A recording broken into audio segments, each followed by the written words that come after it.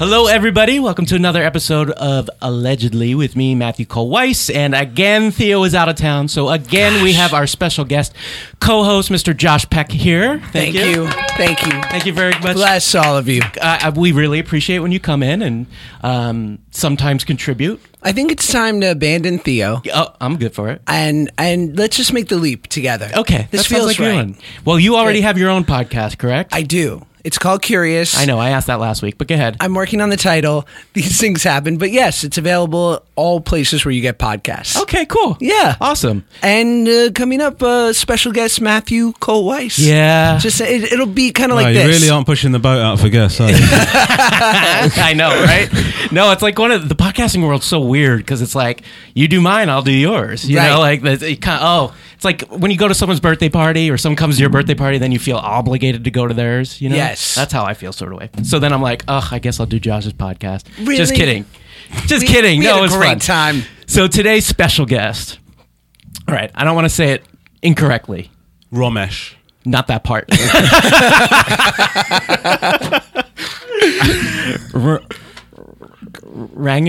Sorry. Go on. I think you could have had a good start and then you hesitated. Don't lose your Ranganathan? note. It's Ranganathan, but I actually like Rangnathan. It does. I actually don't mind it. It's a marathon. It sounds like some sort of ancient god or something. Yeah, like beware the wrath of Rangnathan. It's the newest Marvel character. Yeah, that's exactly. Yeah. Oh wow. Well, thank you, man. That's good. Absolutely. You know, Mr. Ranganathan from the new Showtime show, Just Another Immigrant, which is fantastic. Thanks. And awesome because it's different. Oh, than what's out there for sure. And I actually looked it up because the premise is basically you and your family, and it's kind of I wasn't sure what was real and what wasn't real. Right. You know what I mean? Because it's that hybrid of kind of. I mean, some of it's scripted, right? Or there's no script. No script. There's no scripting. But some of it's I don't know. Describe it to me, please. Well, we, basically the idea behind the show is that I came up. Not the idea. I mean, this is what actually happened. I moved my family over here, and then I booked the Greek Theatre. That's the long and the short of it. And basically had 3 months to try and. You booked it yourself. Yes. Yeah. And then I just spent the following 3 months trying to get myself as close to selling it, or get my profile to a point where I could sell that gig out, because obviously nobody knows me here. Sure. I'm a massive deal in the UK, huge deal. If you don't say so yourself. I would never have anyone go, "Is it Rangnathan?" in the UK. let me get that out. Way to go, Matt. Yeah, jeez. Yeah, I was trying to be polite. Yeah, no. So anyway, that's the basic thing. But and it was me sort of bringing my family over here, and then we just sort of documented it basically. Okay. But so there's no script as such. I mean, the truth is that sometimes. Like, for example, my mum will like hide her truth. My mum's very polite and wants to. Ben Green is in. Ben Green is in the room. Who's the director of the show, and he's worked with my mum and myself before. And the thing that we have is that my mum has got very strong feelings, but also is very eager to please. So sometimes we might go into something, and we just have to make sure that she says what she really thinks, rather than is too polite. Do you know what I mean? Because her tendency would be, "Okay, darling, that's fine," but actually she's pissed off about something. So how do you do that? You trick her into it? No, you just go, "Do what you really think." And then she does it, but do you know what I mean? So yeah, of course. Yeah, react, be you, be yourself. If my mom was on camera, she would be a completely different person than exactly. The one I know. So we've said, I say to my mom, "Look, we know you're a bitch, so be a bitch." It's do like you know what I mean? That's the idea. It's like that video that went viral of the mom talking to a Jehovah's Witness, and she's like, she's being quite lovely. She's like, "Thank you so much for these pamphlets. I'll be sure to explore it." And then they leave, and she starts beating the shit out of her son. She's like, "Don't ever let a Jehovah's Witness in this house again." And it's but I feel like every mom is that way to a certain extent, a little bit, right? I think so. Yeah. By the way, I forgot to explain one part of it. This is also a competitive podcast where Josh and I compete to win the episode. You get to award points at will. Okay. Well, and then at the end, you will have to pick a winner based on whatever the hell you want. Based on whatever I want. Whatever you want. You can award points for a question, a comment, deduct points, whatever. Do you want me to tell you as I'm going what yes, I'm awarding I do. points for? Okay, so ahead of the game. So first of all, I'm going to do I'm going to give Matt 3 points straight off the bat. I'll tell you why. Yes, please. Well, because you did mispronounce my name, but I did respect the way that you went, like you just went for it. Do you know what I mean? Like, because you look pretty racist then. But the fact that you are willing to just put yourself out there and go for it, I think 3 points for that. Okay, I'll take them. Josh, I'm going to give you a point just because I just think you've got a nice manner about you. So kind of you. Yeah, Thank you. I feel the same about you. Oh, thanks a lot, man. That won't get you another. That won't get you another point. And I don't have a point, Chidi. No. Oh, right. Yeah, there you go. Josh, why are you going under the table? What can I say? Please. Listen. I've said this before, and I'm saying it again. My Leesa mattress is friggin' awesome. It has given me the best night's sleep that I've had in my whole life. And it has really revolutionized my sleeping habits, because sleep is a very important part of life. You know, sleep helps you make better decisions. It improves your memory. You make fewer mistakes. It's not marketing, it's science. And to design a better mattress, Leesa leveraged 30 years of experience and hundreds of hours of testing to develop the perfect mattress for all body shapes and sleeping styles. Yes, even my body shape. Their mission is to provide a better night's sleep for everybody. And through their 110 program, they donate one mattress for every 10 they sell. That's over 26,000 mattresses and counting. Leesa strives to leave the world better than they found it, but that doesn't just stop with mattress donations. Together with the Arbor Day Foundation, they plant one tree for every mattress they sell and are committed to planting 1 million trees by 2025. So this summer, you can get $130 off a Leesa mattress, and trust me, it's worth it. And this is only for our Allegedly fans. You'll get $130 off your Leesa mattress if you go to leesa.com/allegedly. Leesa, LEESA.com/allegedly, ALLEGEDLY. Trust me, it is going to change your sleep and change your life. So the show is documenting that, and it's quite funny, and it's your wife and your kids who are adorable. They're Thanks very adorable much. Thank kids. you. And your wife very pretty as well. Sorry. No, you don't have to say that. She's okay. She's good for me. There you go. But she's okay generally. I'm married as well. Right. I feel similarly about my wife. She's Okay. It's a good balance. Yes, exactly. Right, yeah. You don't want to feel like self-conscious every time you go out because you're punching above your weight so much. And that is what's great about my wife. Is I never feel out of my depth when I'm out with her. I sort of think, no, I look at her, even on her best day, and no, that's achievable. You know, Jimmy, Do you think she thinks that about you?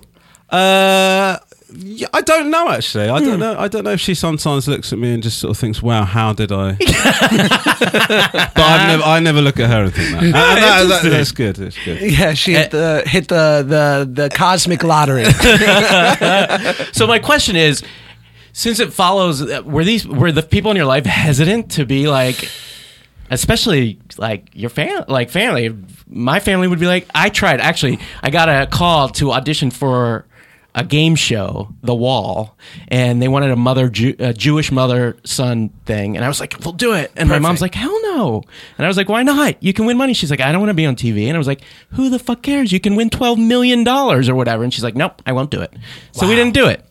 So my question is, would they, not that if it was a guarantee, whatever. Selfish. So were they hesitant to... I mean, your mum sounds really out of line. Oh, God, she's the worst. But that is pretty selfish. I mean, they throw the word bitch around a lot, but my mom, no, I love my mom. So how do you like... I'm going to give you a point for just saying you loved your mum there. Yeah, this is so sweet. I do. You know what I mean? Yeah, it's genuine. Yeah. So your kids and stuff, like... Were you nervous? Were they hesitant? Like, well, essentially, did you want to put them on camera? The kids. I mean, my oldest son is 8, so I think he's still at the age, and he's still at the age where I still consider him to be property. So I don't. So really, that's whatever you say. Yeah, exactly. What's their choice? The truth is that my mum. I mean, my mum and my uncle, who are both Rags. Rags, have been in stuff with me before, and. Both mum and my uncle Rags are keen on being on television. I guess that's the best way to say it. Like, well, actually, they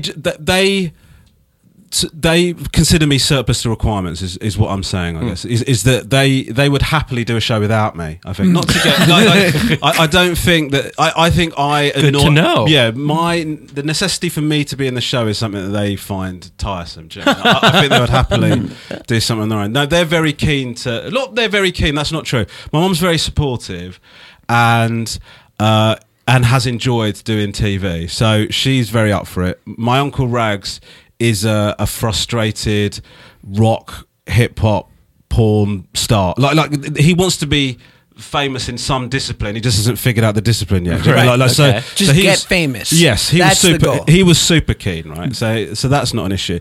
The person that was a real struggle was my wife. Yeah, I can imagine. Because she. Not only does she not want to be on TV, she doesn't want to watch any TV that I've done. So she's not. I don't really watch anything I've ever done. So really, so yeah. So she really doesn't. Not that she's not supportive. It's what's just that about?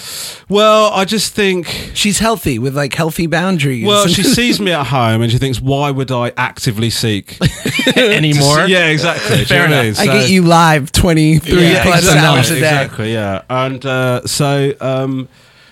so she was the one that it took some convincing, to be honest with you. But and then I lied to her about how much she would be in it. So I sort of intimated to her that she would only be in it.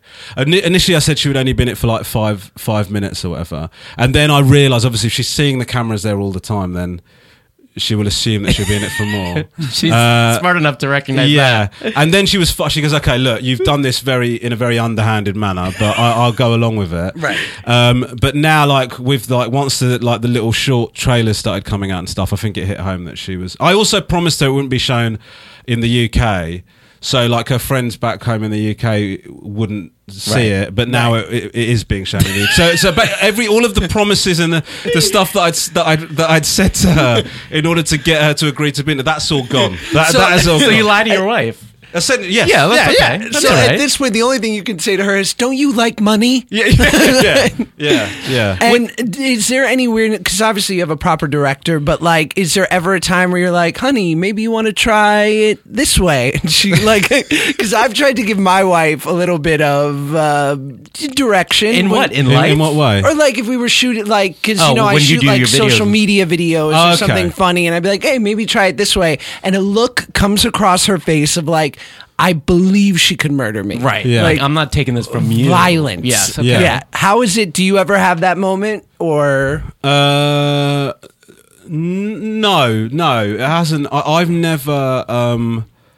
It didn't come up that I felt like I needed to tell her to do anything differently. Really. Smart. She just sort of was herself, and we sort of that's how it went. But there was a time when. So basically, there was a time when I actually sort of slightly became frightened because we went to do a workout on the beach. It was like this military high intense boot camp workout. Yeah, strong. Yeah, and I basically have the sort of cardio fitness of an animal that's about to hibernate. So I'm not really operating on a very high level. Whereas Lisa, my wife, is goes to the gym all the time. She's absolutely on it. And then we started doing the workout, and I started to get irritated because she was better than me. Because that's not.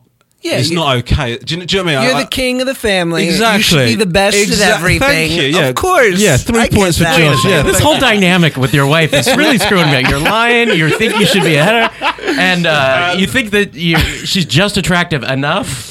No, she's very attractive for the league that we are operating in. Sure, okay, fair enough.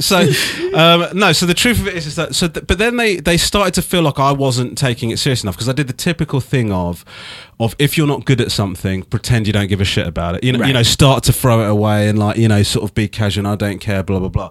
So they spotted this, and they've obviously seen dicks like that before. Right. So they started saying every time you fuck up, we're going to give your wife a punishment. So they would ask me to do something, I wouldn't get it right, and then they'd get her to run along the beach with a car tie around her waist and a gas mask on.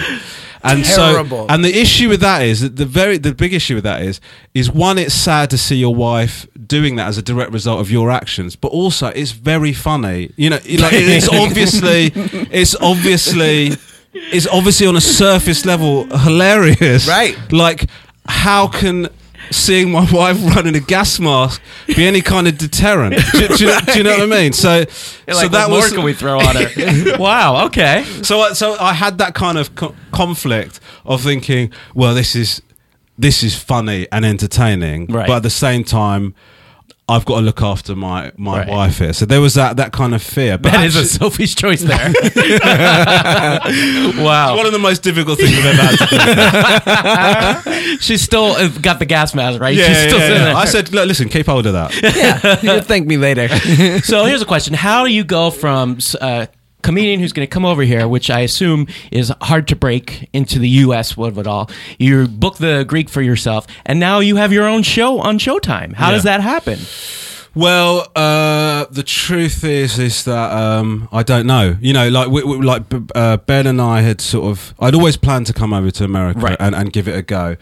And we on this podcast we've had we had Catherine Ryan. Oh on, yes, not too long ago. Good friends with we've Catherine. had there was another one I can't remember. And I hear obviously you could be the biggest of the big over there, and then come here it's a whole different ballgame. Yeah, but just going forward, just so you know, all other British comedians are shit. Oh yeah. I just sort of I don't know if I anybody knew that else walking in. Yeah. I was like, Ricky Gervais, who? Yeah, exactly. Yeah. So good. I'm glad we got that cleared up. Okay. But yeah, the thing is that I'd always planned to come over here, and then Ben and I talked about this idea of documenting the journey or whatever to trying to do that, and so I came over here with the show already, already happening. So that obviously colours you see it, and they could see it that obviously colours your outlook on things, because trying to you know that this is going to be a show. Do you know what I mean? Like, but what we didn't want to do is the fact that we were making a show. We didn't want that to accelerate artificially the process. The process. Yeah, exactly. So I was trying to get gigs, and it wasn't like I was going, I'm doing a Showtime show, can you get me a gig? I was doing it like as if I would have done had I not been doing the show. Right.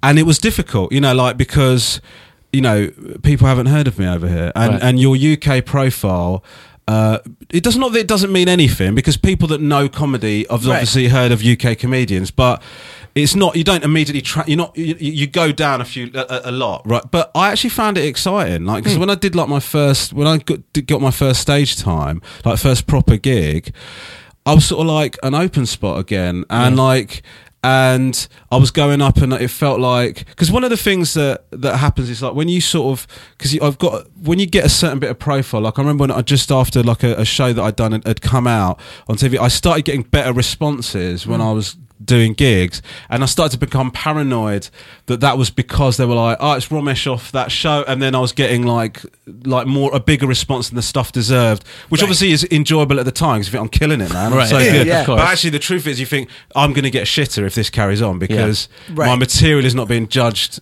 on There's always merit. something when you're not thinking, you think something's going to happen, the other shoe will drop. Yeah. Right. So coming over here and sort of starting from scratch, if you like, was a really lovely experience. Sort of coming in, getting trying the stuff out. Nobody knows who you are. There's no excitement expectation. And I found it was really lovely to sort of start from that level again. Do you know what I mean? That's cool. Have you performed here? Yes. Yeah. It's great. For comedians in the UK, because it's a very American thing, but I think for American comedians, there's never really a thought of like, once I peak in America, then I'll go somewhere else. Yeah. Is that more like in the UK, if you get to a certain level, is there a thought like, well, perhaps I'll then venture out, or do some guys go, I'm stoked being number one here, I don't need to go legitimize myself anywhere else? Yeah, that's pretty much spot on. I think like there are some comedians that like the truth is, it's like, in terms of like comedy, films, music and stuff like that, traditionally we've always looked across to you guys as like, you always think, bands have always thought, I want to come over and break the States, and comedians and actors and stuff like that, that's always been a thing. But there are comedians that they've got no desire to come over here and try, they're like, I just wanted to become a comedian, and I've got to a certain level in Britain, I don't care about going over to America. That is definitely true, but not you. Not me. No, but the thing is, I think it just depends on what you grow up watching. Do you know what I mean? Like, I grew up watching American stand-up, and like I started watching Richard Pryor, and like my dad and I used to watch like Eddie Murphy, and and you start getting in, and then I started, and so my route into stand-up was for American comics, and I started watching American comics, and then I started watching British comics, and I love British comedy, and I think it's great, but that always gave me that sort of thing of thinking I'd love to sort of come over to, because I think American stand-up is amazing, and I think your very best stand-ups are so incredible, that I was always going to have that desire of coming over here to try. Who do you put on the top right now? Who of American stand-ups are you loving? I mean, I've always loved Chappelle. I mean, I'm going to say obvious names here, but but I mean, Roseanne.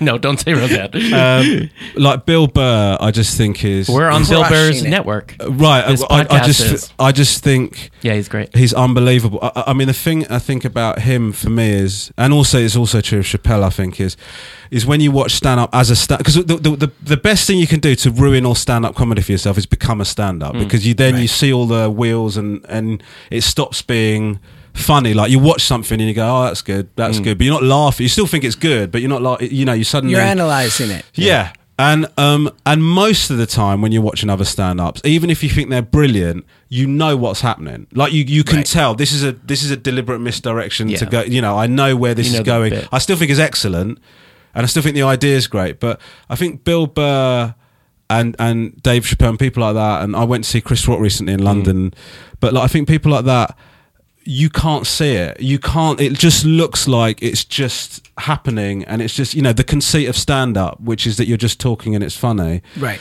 At the same time, are there comedians that you look at? You don't have to name names, but like that you go, how the fuck is this person popular? Yes. Yeah. Yeah. I mean, I do it as a writer or a director. I'm sure you do it as an actor. Like, this guy, it's just natural. Miles Teller. No, I see him at the audition, and I'm like, I should go home. It's not going to work out for me. But I do think that I think the difference is that you sort of go, the thing with comedy is it's so subjective, but it's subjective to the point that it makes you angry. It doesn't make me angry, but like people, if they watch a comedian trying to be funny and they don't find it funny, they want that person dead. That's the reaction to comedy. When people don't like comedy, they find it offensive that this person even thinks that they should be doing comedy. It's disgusting. Do you know what I mean? I can't believe you're doing it. And the truth is, it's so subjective that something that you might think is unbelievable, it just might not click for you at all. And when you start off doing comedy, you're so stuck up. Like, the arrogance, the disparity between your arrogance and your level of ability when you first start doing stand-up is incredible. Like, you go to gigs, you see somebody kill it, and you just go, I mean, it's fairly obvious subject matter. Do you know what I mean? Like, that's what you've got, because you've got no idea how difficult it is. Do you know what I mean? Like, and so and then as you carry on and as you get more experience, you start to go, well, even if I don't find this funny or it's not for me, I respect the craft and I understand that what they're doing works. Do you know what I mean? I don't like it. It's not for me, but I get it. Do you know what I mean? Like, I get why that's working. Are there obvious, because you hear with a lot of American comedians of the last 2 years, and probably comedians all over the world, but they're like, some just say, I'm not going to do Trump bits because it's so ubiquitous. Well, it's funny that you bring up Trump. Go ahead. Sorry. Continue. No, I was just interested if, like, for you, if there are certain bits, maybe for UK comedians or just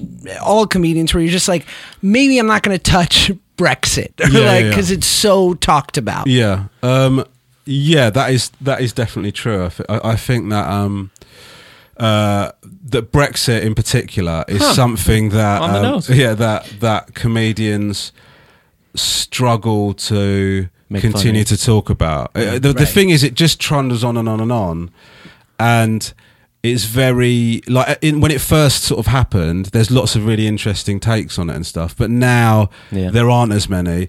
But but the truth is, I think that for a lot of people, well, for my attitude personally is, if you've got a different take on it, then do it. I think that, like, you know, there's this thing about there's hack topics and there's certain things you shouldn't talk about. Differences between men and women, airplane food or whatever. You know, the typical standard things that people.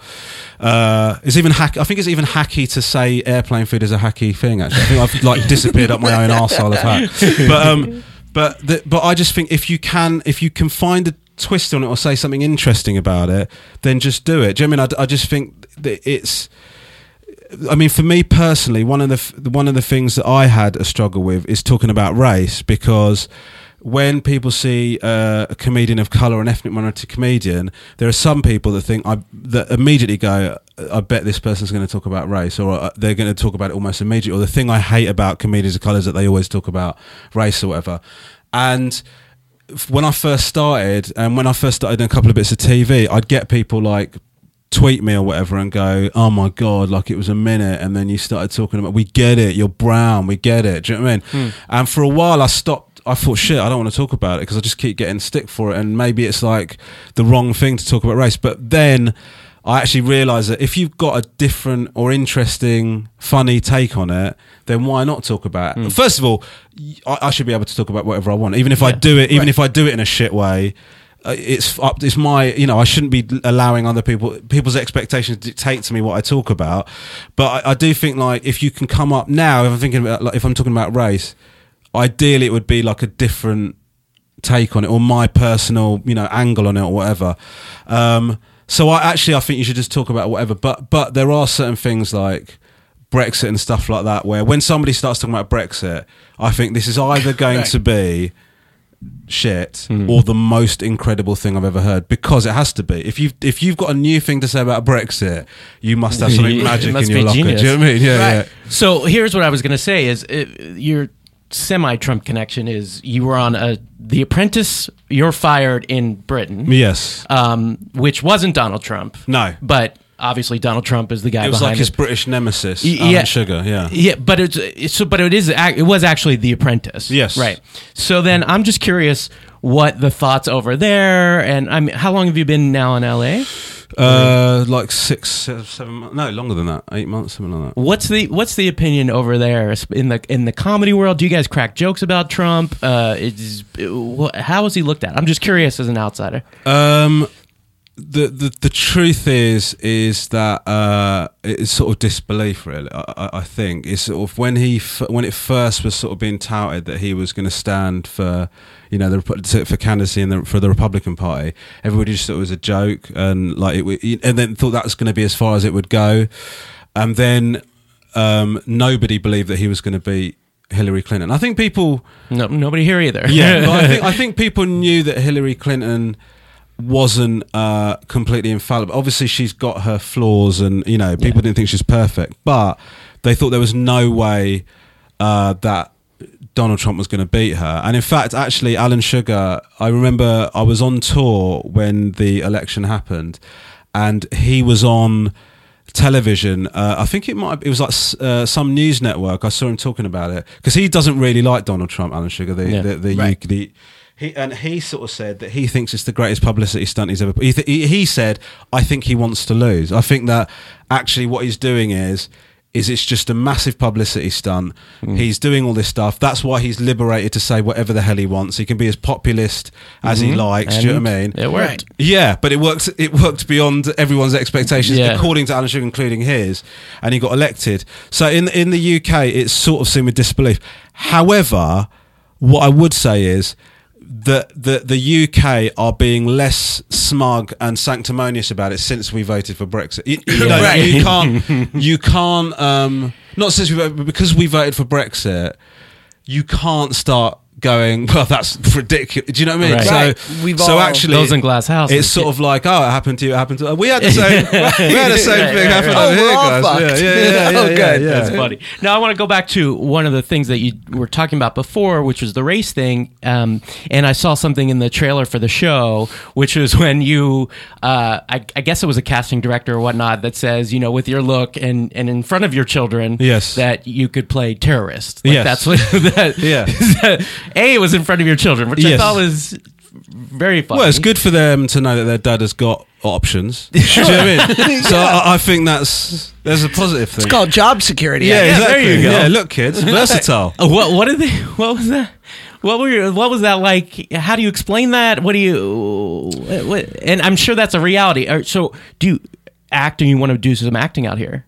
Yeah. I mean, like, yes, yeah. I mean, I guess I do. I mean, I've done acting, and it's something I was thinking about doing. I mean, the truth is, when I went to get the headshots, it was mainly because I've been told that you're supposed to have headshots to show your versatility, or do you know what I mean? It makes you more of a viable kind of the goofy headshot. Yeah, exactly. Yeah, the smolder. Yeah, terrorist headshot apparently. Yes, terrorist headshot. I don't know if you guys would, but anyway, we do the Jewish ones. Just kind of. No, I've heard that big. face. Yeah. Well, the reality is, when she said that, I just hoped my kids wouldn't ask me about it. Is what happened in that situation. Huh. But I don't know. Like, They? No, they didn't ask me. But race has come up in conversations with my children because my kids can see that my wife is white and I'm not, and so they ask. The way they see it is that my wife's the outsider because they consider us all brown, so we're all in one camp. And then my wife is like this oppressor. Your poor fucking wife. I know, man. Jeez. Oh my God, I'm going to send her a gift basket. Yeah, no, she needs it. But she and I were both worried about it. Not worried about it, that's not, I'm exaggerating slightly. But it's a thought. It's a thought, exactly. It's a thought. And you sort of go, at some point, because I know from a very young age, I got racism at school, and it wasn't even somebody that knew what they were saying. They'd heard a word and they used it against me or whatever. So we're conscious of the fact that our kids are probably going to get it, and they have done.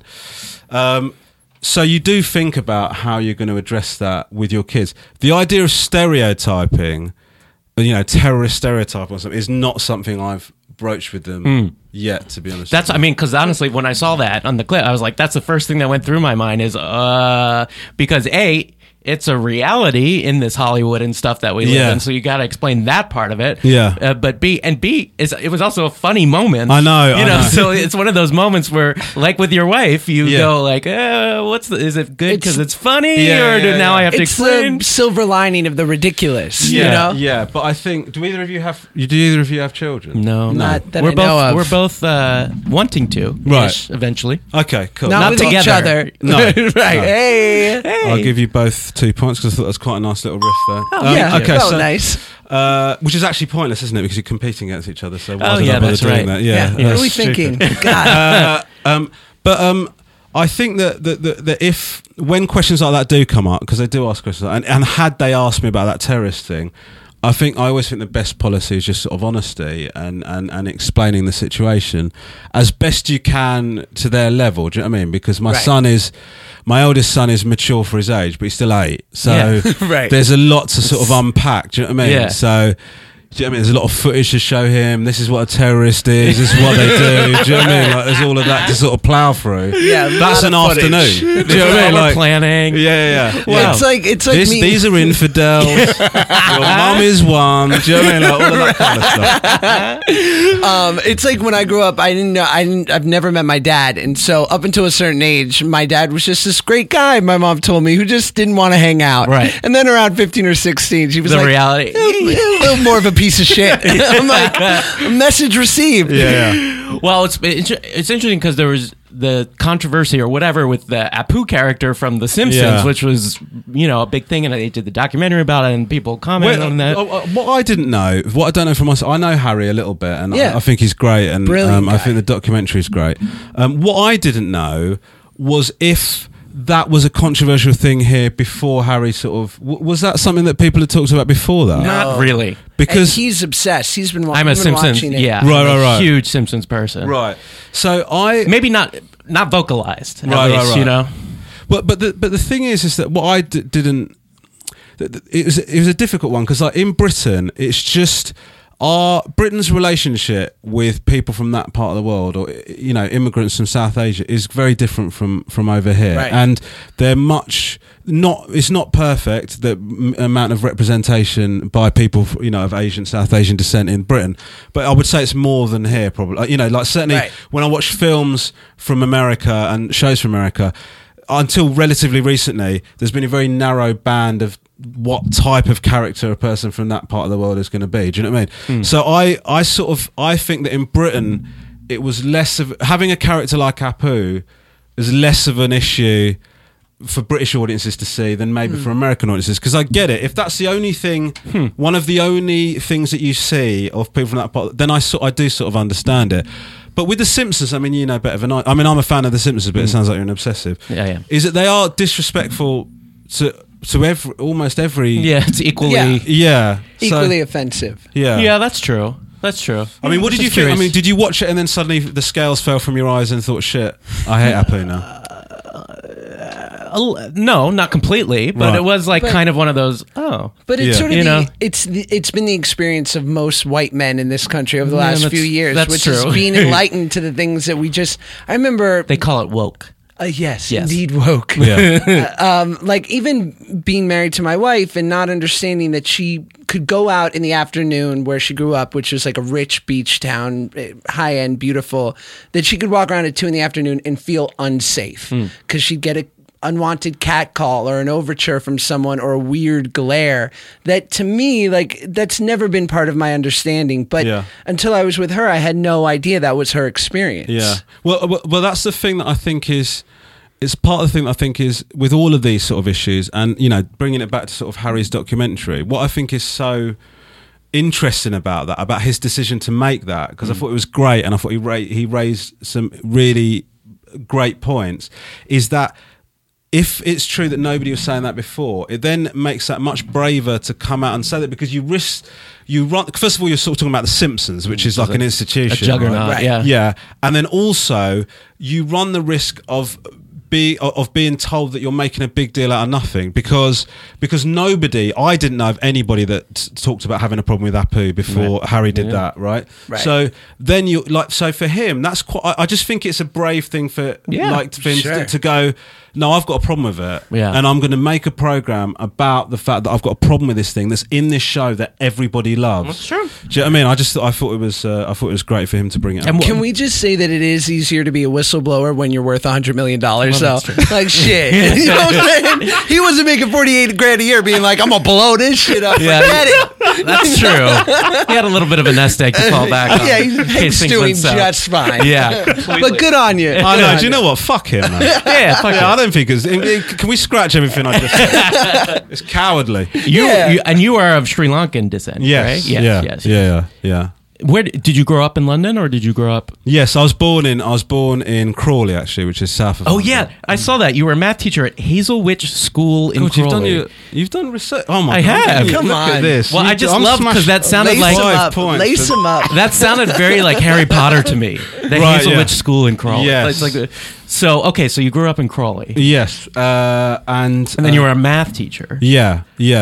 Well, I did a number of jobs, and then I became a maths teacher, and then while I was teaching, I just started doing stand-up as like a hobby. So I just started doing gigs in the evening and stuff like that. I mean, gradually that started to take off, and then I started to think, I don't want to do the maths teaching anymore. Do you know what I mean? Do you have some fun math teacher stories? What grades? Yeah, what grades? So it was like 11 to 18-year-olds. Oh, wow. Okay. So, yeah. And who are the biggest shitheads? Like, what age do they really get annoying? 14. I would say 13 to 14 is the age where you transition into what you're going to be going forward, right? And that is a stage at which the kids are the most difficult. I would say that is the year group at which you go. Whenever you've got one of those classes, you think, I don't know how this is going to go. Like, I'm just really going to roll the dice on this one, right? So yeah, those are probably the biggest shitheads. I would say that generally speaking, girls are more difficult to teach. They're not more difficult to teach. Generally speaking, girls are more easier to teach than boys. Right. But when a female student takes a dislike to you, or doesn't want to do it, you're fucked. You might as well go. You can go somewhere. Like you can spend an hour every week somewhere else, right? Because you're never gonna get that. Like, because with like boys, they tend to just be like immature dicks, right? And then you go, can you not do that? And you have to do a little bit of. And then they go, whereas girls, there is some deep-seated reason, right? Like they disagree with one of your fundamental teaching techniques, right. And so do you know what I mean? They're not gonna suddenly get on side. Like, you know, you go, can you just step in line? Can you be a better practitioner? How about that? Oh my God! God! Do you know what I mean? Like, so you can't. My friend taught 8th grade. You know, was an 8th grade teacher, and he had one of the most brilliant takes on something where he's like, you know, a 13-year-old boy was just being a shithead and yelled something out at class and was sort of like, you know, giggling with his friends. And I said, no, Daniel, what you just said wasn't funny. And if you look around, no girls are laughing. And if none of the girls are laughing, it means call it out. And he's like, no, my buddies are laughing. He's like, I know, but they're just supporting you. But like, trust me, that's not funny, and you're better than that. And it served him well. Yeah. I mean, that what you just did there is like that's one of the things that you get, not the girls thing, right? But that thing where you go, what you just said is not funny, and what you're doing is not good. That was one of like the things that when I got told about doing that, it changed. Really? Classroom management thing, because what you do is you separate the behavior from the kid, right? So if you say to a kid, you're messing up my lesson, you're ridiculous, you're noisy, you're loud, you can't be in here. If you say all of that, that kid is more likely to take it personally. Is going to go, I'm not going to do this. You don't like me. Right. And if a kid thinks you don't like him, it's over, right? Whereas if you go, your behaviour is causing a problem, your talking is too, like you separate them from their behaviour. Right. Immediately you'll notice a difference in the way that they respond to like what you're saying. It's like magic, right? Because if a class believes that you like them and you fundamentally want the best for them, they will accept any telling off or any like strictness from you because they think that you're doing it. They believe that you're doing it for their own.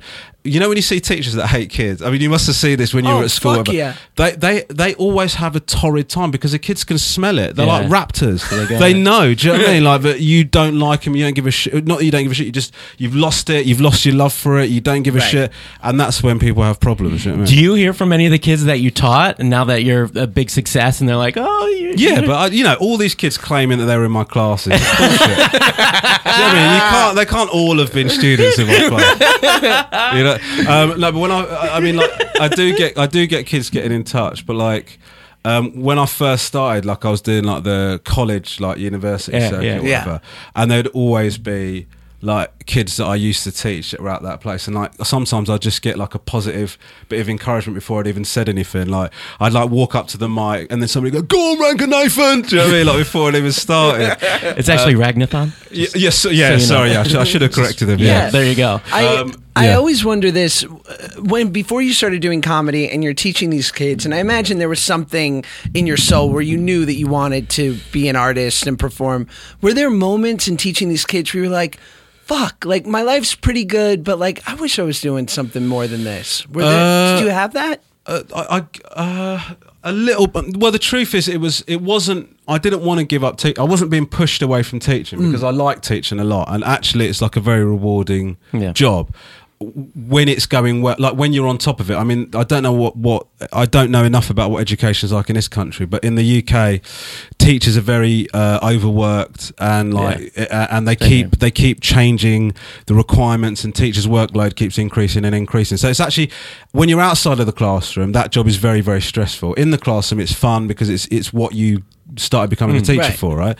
So I wasn't like dreading, like getting annoyed every single day, but I absolutely loved doing stand-up and still do. Like, so I was going off and doing those gigs and feeling like exhilarated by doing something that I really liked, and it wasn't like I was then going into work thinking, oh, this is shit, but like but I was thinking, oh, I'm really loving doing the comedy. But then what happened was like I started getting more and more gigs, and then I started being shit at both things because like I was teaching, and then I was going home, getting changed, and then going straight to a gig, and I was exhausted, and I was like preparing lessons on the way to the classroom. You're supposed to, when I first started doing teaching, I was so conscientious.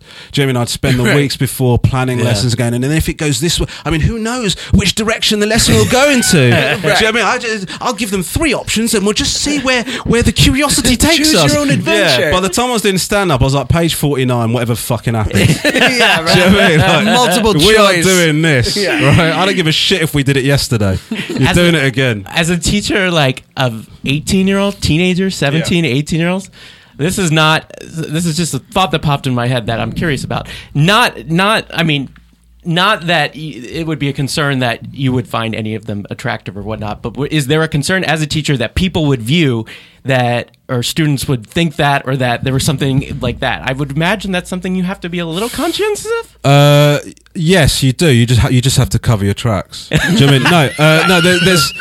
You just have to be very, very careful. I like that line. Do you know what I mean? Yes. It makes all the sense in the world, my friend. Yeah, of course. I'm not an idiot. Yeah, no, the truth is that there are loads of things that you have to be mindful of. Like, for example, this sounds obvious, but you never, they would tell you never, ever touch a kid. And what I mean by that is even putting a hand on their back to say, well, you just do not do that. Do you know what I mean? Like, right. You do not ever do that. And then if you keep a kid behind to talk to them after class, you can never be between them and the door, ever. Wow. Because that is potentially they feel like they can't leave. Trigger. Yeah, exactly. They can't. They feel like you're blocking their exit from the room, and that can be. What if you want to block? No, I'm just. Well, if you want to block, you put a little piece of paper over the window, and then you just fucking go to do town. what you gotta do. But what I'm saying is for the public arena. Yeah. Do you know what I mean? You can never. Yeah. So there's all those sorts of things. Yeah. Do you know what I mean? And then like when as I was teaching, social media started to become like a bigger thing, and schools didn't know what the fuck to do because like students were adding teachers as friends on Facebook and then and all of this shit, and like so I was teaching when it started to schools just didn't know what the rules should be about that sort of thing, and now it's I think they've sorted it out. Do you know what I mean? But there was a period where like there was when I was teaching, one of the other teachers had a birthday party and it was like fancy dress like superheroes, and there was a maths teacher who dressed up as Catwoman, and that photo got circulated all over the school. Jesus. Yeah, because that got shared on Facebook, and then one of the teachers was friends with one of the students on Facebook, and then she was known as Catwoman for the rest of. And she's not teaching anymore. It ended her career. Oh, it's sad, but you know. It's Are we talking Michelle Pfeiffer, Catwoman, Halle Berry? No, she looked very much like a maths teacher that just thrown on a Catwoman costume. She was not. There was no. That's great. I recently saw the basketball scene from Halle Berry's Catwoman. It went viral. Yeah. Have you seen it? I mean, I think I saw it in the movie, but I don't know what you're talking about. Okay, you need to watch it again, man. It might be the worst thing that's ever been. Properly terrible. Oh, really? Yeah. Okay. It's the worst. Seems to go and coincide with the whole movie. But this is spectacular. All right, I'll check that out. All right, we got to get you out of here, so I want to ask 2 more questions. Number 1 is, this is actually a question from one of our fans. Right. Who is the most famous person to have grabbed your genitals? Wow. Who is the most famous person? I know, it's a weird question. Grabbed my genitals. I guess who is more famous? Idris Elba or no? I'm joking. Wait a second. God. I like him. I'd let that happen. I can't. Who's the most famous person? I guess it would be my Uncle Rags. And what was the reason? What was the reason? It was I was young. Oh. No, I'm joking. It was just for a joke, but he's like I think he'd like to hear that. I mean, he's touched my dick in a playful kind of, you know, like mate, like in an uncle way. In an uncle, this never happened. Yeah, you know, like it was I was young, it was dark. Yeah. He was like, you know, this happens to everyone. Everyone does this. Keep this between us, and if you're lucky, it'll happen again. Yeah, right. And you don't bruise easily. You know that. You guys know what I'm talking about, right? No, he just did it for a joke. That's funny. So, all right, my last question is: you've been doing a lot of press for this, for Just Another Immigrant. What's the one question nobody has asked you, or something nobody's asked you that you wish was asked in the whole thing? Oh shit, man! I'm just curious. Right? I think that, like, when I do interview, like when people have whatever in the past, I'm like, I just want them to ask about this or that, or oh right. Is there anything that? If not, that's okay. I tell you what I would like to be asked, actually, what I think about the new 7-track Kanye albums that have come out. What do you think of that new 7-track? Wait, they didn't Kanye? ask you this at TMZ? No. Oh. Well, TMZ is where it all went down, of course, and whatever. Yeah. Okay. I would love to hear. First of all, are you guys Kanye fans? Not especially. Definitely not after that. After his breakdown on TMZ. Right. I'm a massive fan. You're a massive fan. All I want to know is, where are the bangers? Where are the hits? Give me the hits. I don't care what you think about the world or culture or life. Just give me the hits. They haven't been around for a while. No, it's... All right, what do you think about... So what do you think about Thank you. album? Well, finally, thank you. I get a chance... And tie in, what do you think about him and his antics?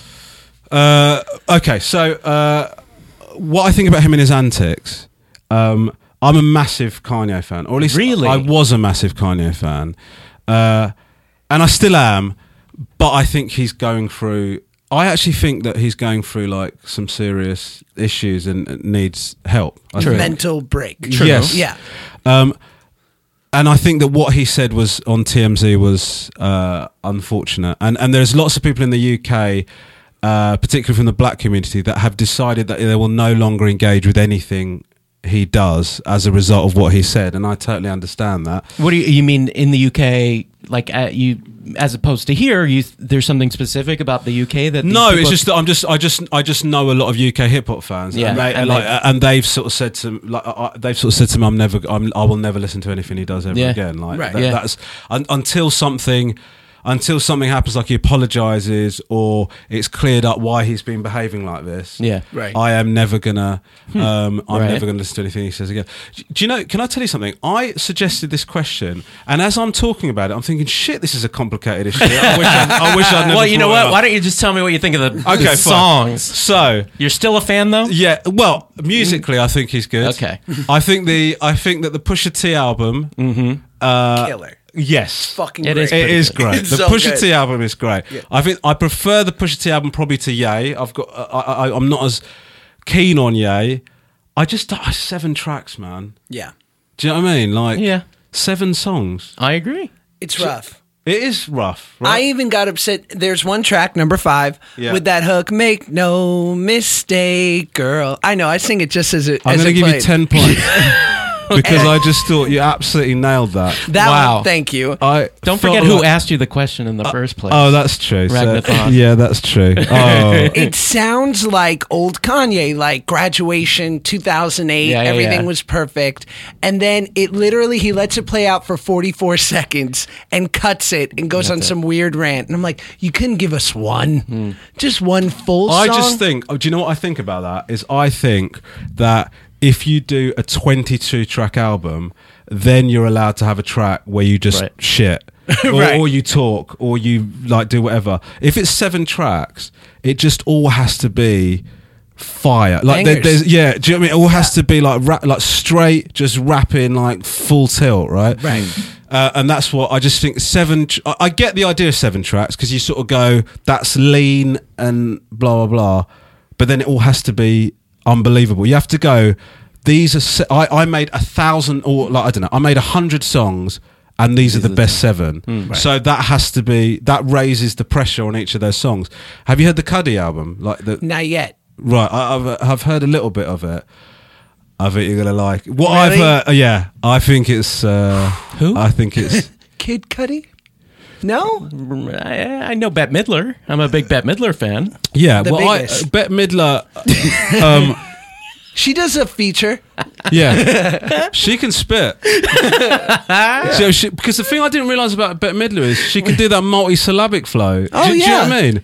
Incredible. And it's only like a mumble rap. It's only her and Logic that are really bringing it like that. Right. Do you know what I mean? Yeah, I need to get this album. Her cadence at oh 74. my god, dude! Incredible. And she can ride a dancehall rhythm as well. That's what's amazing about her. Oh, good. Okay, so where do we stand gradually, because we're going to have one little kind of push to put one of us over the top. But where do we stand generally in the points? Well, Josh is... He's a shot ahead. He was getting shat on by you. But he then did that little Kanye hook, and I had to smash out some points for that. So he is currently 1 point ahead of you on 15 to 14. Okay, so we can do one more thing to maybe put one of us over the top. I was thinking of two different things. One, you can give us a math problem, and whichever one of us solves it quicker wins. Okay. This sounds like podcast gold.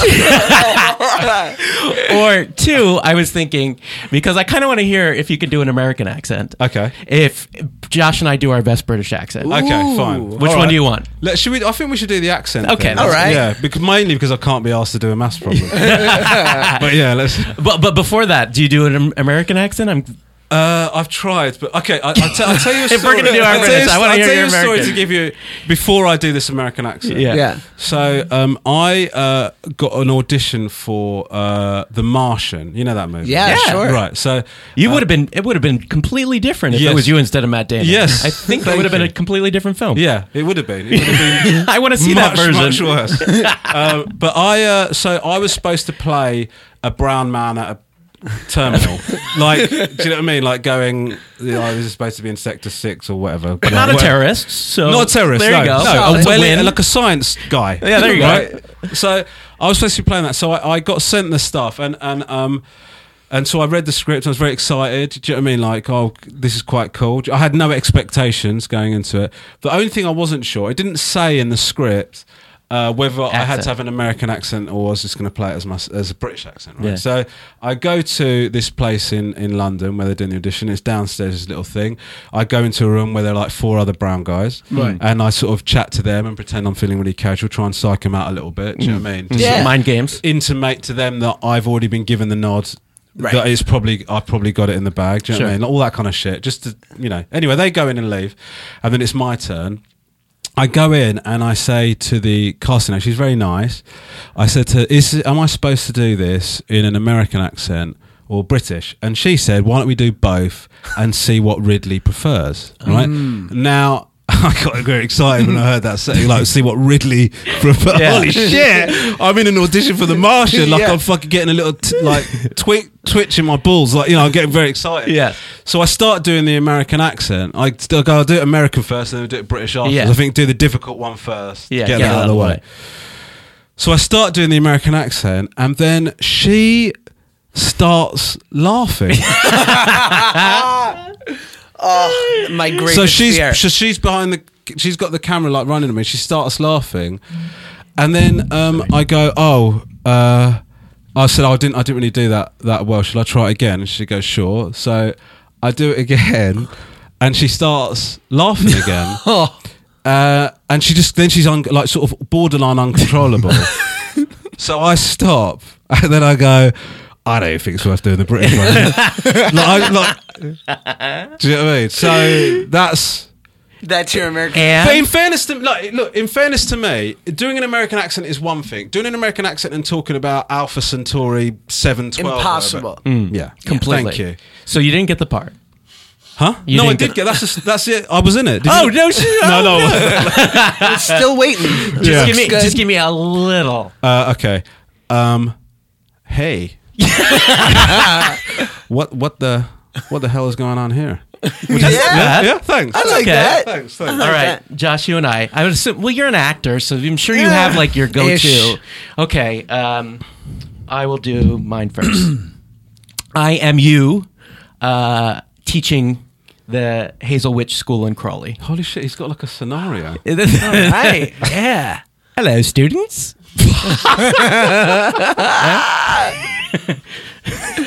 Today we're going to learn about the. No, it's Australian. Today we're going to learn You about fucking wanker, mate. quadratic equations. Why you talk so funny, asshole? Don't mind the paper on the door, on the windows, covering it. We're going to have a little extra after-school special. Oh my god! There you go. Wow, that was great. All right. That was great. Wow, Thank you. Wow, that was really good, man. Okay, Josh. I don't. Man. You're playing me as like a pedo. I just want to clarify. That's what that That's what that detail was. Well, I was actually trying to bring it full circle, but I like that. comedy is Yeah. God, it's so much pressure. Now I feel like I need a scenario. Okay, you are a student. A piece of paper has just been put over the window, Right. And the teacher is no, I'm joking. I don't know. What scenario? Well, let's see something we talked about. I'll say so. I'll be a young comedian coming up to you at the club and being like, "Oi." Good. Jewish. Oi. Jewish. I'm a really big fan, mate. That's good. I've been watching you for like crazy ages, man. Fuck, man. Meghan Markle, she's a good-looking bird, huh, mate? Come on, bro. Oh, wait a second. All right. End scene. Sorry, end scene. I don't want to give End away. scene. So now I need you to pick a winner. Okay. And, neither of us will have our feelings hurt, but there has to be a winner. Okay, fine. Matt, I thought what you did was great. Okay. I like the way you threw. I don't like where this is going. I like the way you threw details in from the stories that I told. Thank you. And Josh didn't do any of that. He sort of came up with his own true. scenario. Yes, that's true. But on the other hand, Josh was much better than you. like much better than you at doing the actual accent. Fuck, mate. Do you say, and thank you for validating my decision. So what are you saying? So what I'm saying is I'm handing the win to Josh. Congratulations, All right. Josh. Thank you. Honored. Well deserved. Well, everybody, thank you for coming in. Thanks for I having hope me you on. had a So good much. time. I had a great time. Thanks Great. very much. I know you're doing a lot of press, so I hope this was a different type of fun sort of excitement for you. Easily the best. Yeah, and that's what I not like just to on hear. this little run that I've ever done. Oh, so wow. thank you. Fantastic. Wow. Thank So you. everybody must watch Just Another Immigrant on Showtime. Hell yeah. I see it's on like all the time. It's like there's like reruns on all the time. So you can pretty much catch it whenever. Listen, record it, watch it back. It works on so many levels, and by so many, I mean like 2. So watch it for both levels. I'm sold. I'm sold too. Thank you very much. Josh, thank you for filling in today. Thank and you. Audience, thank you for putting up with my horrible English accent, apparently. We'll talk to you next time. Bye.